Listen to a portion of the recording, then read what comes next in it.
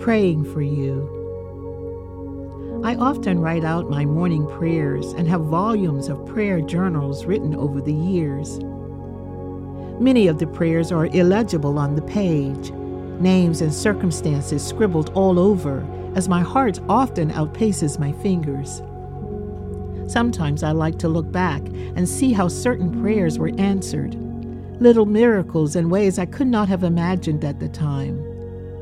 What seemed like an enormous situation or burden, impossible, but it worked out and worked out for good. It's fun and funny to look back and see how much of a pest I've been to God at times. I laugh, thinking God must surely laugh at me. Sometimes, as people come up in my spirit, I'll pause and send a quick text or note. I'm thinking of you, praying for you. I love you. You're not alone. It's a way of being in solidarity, of holding and caring.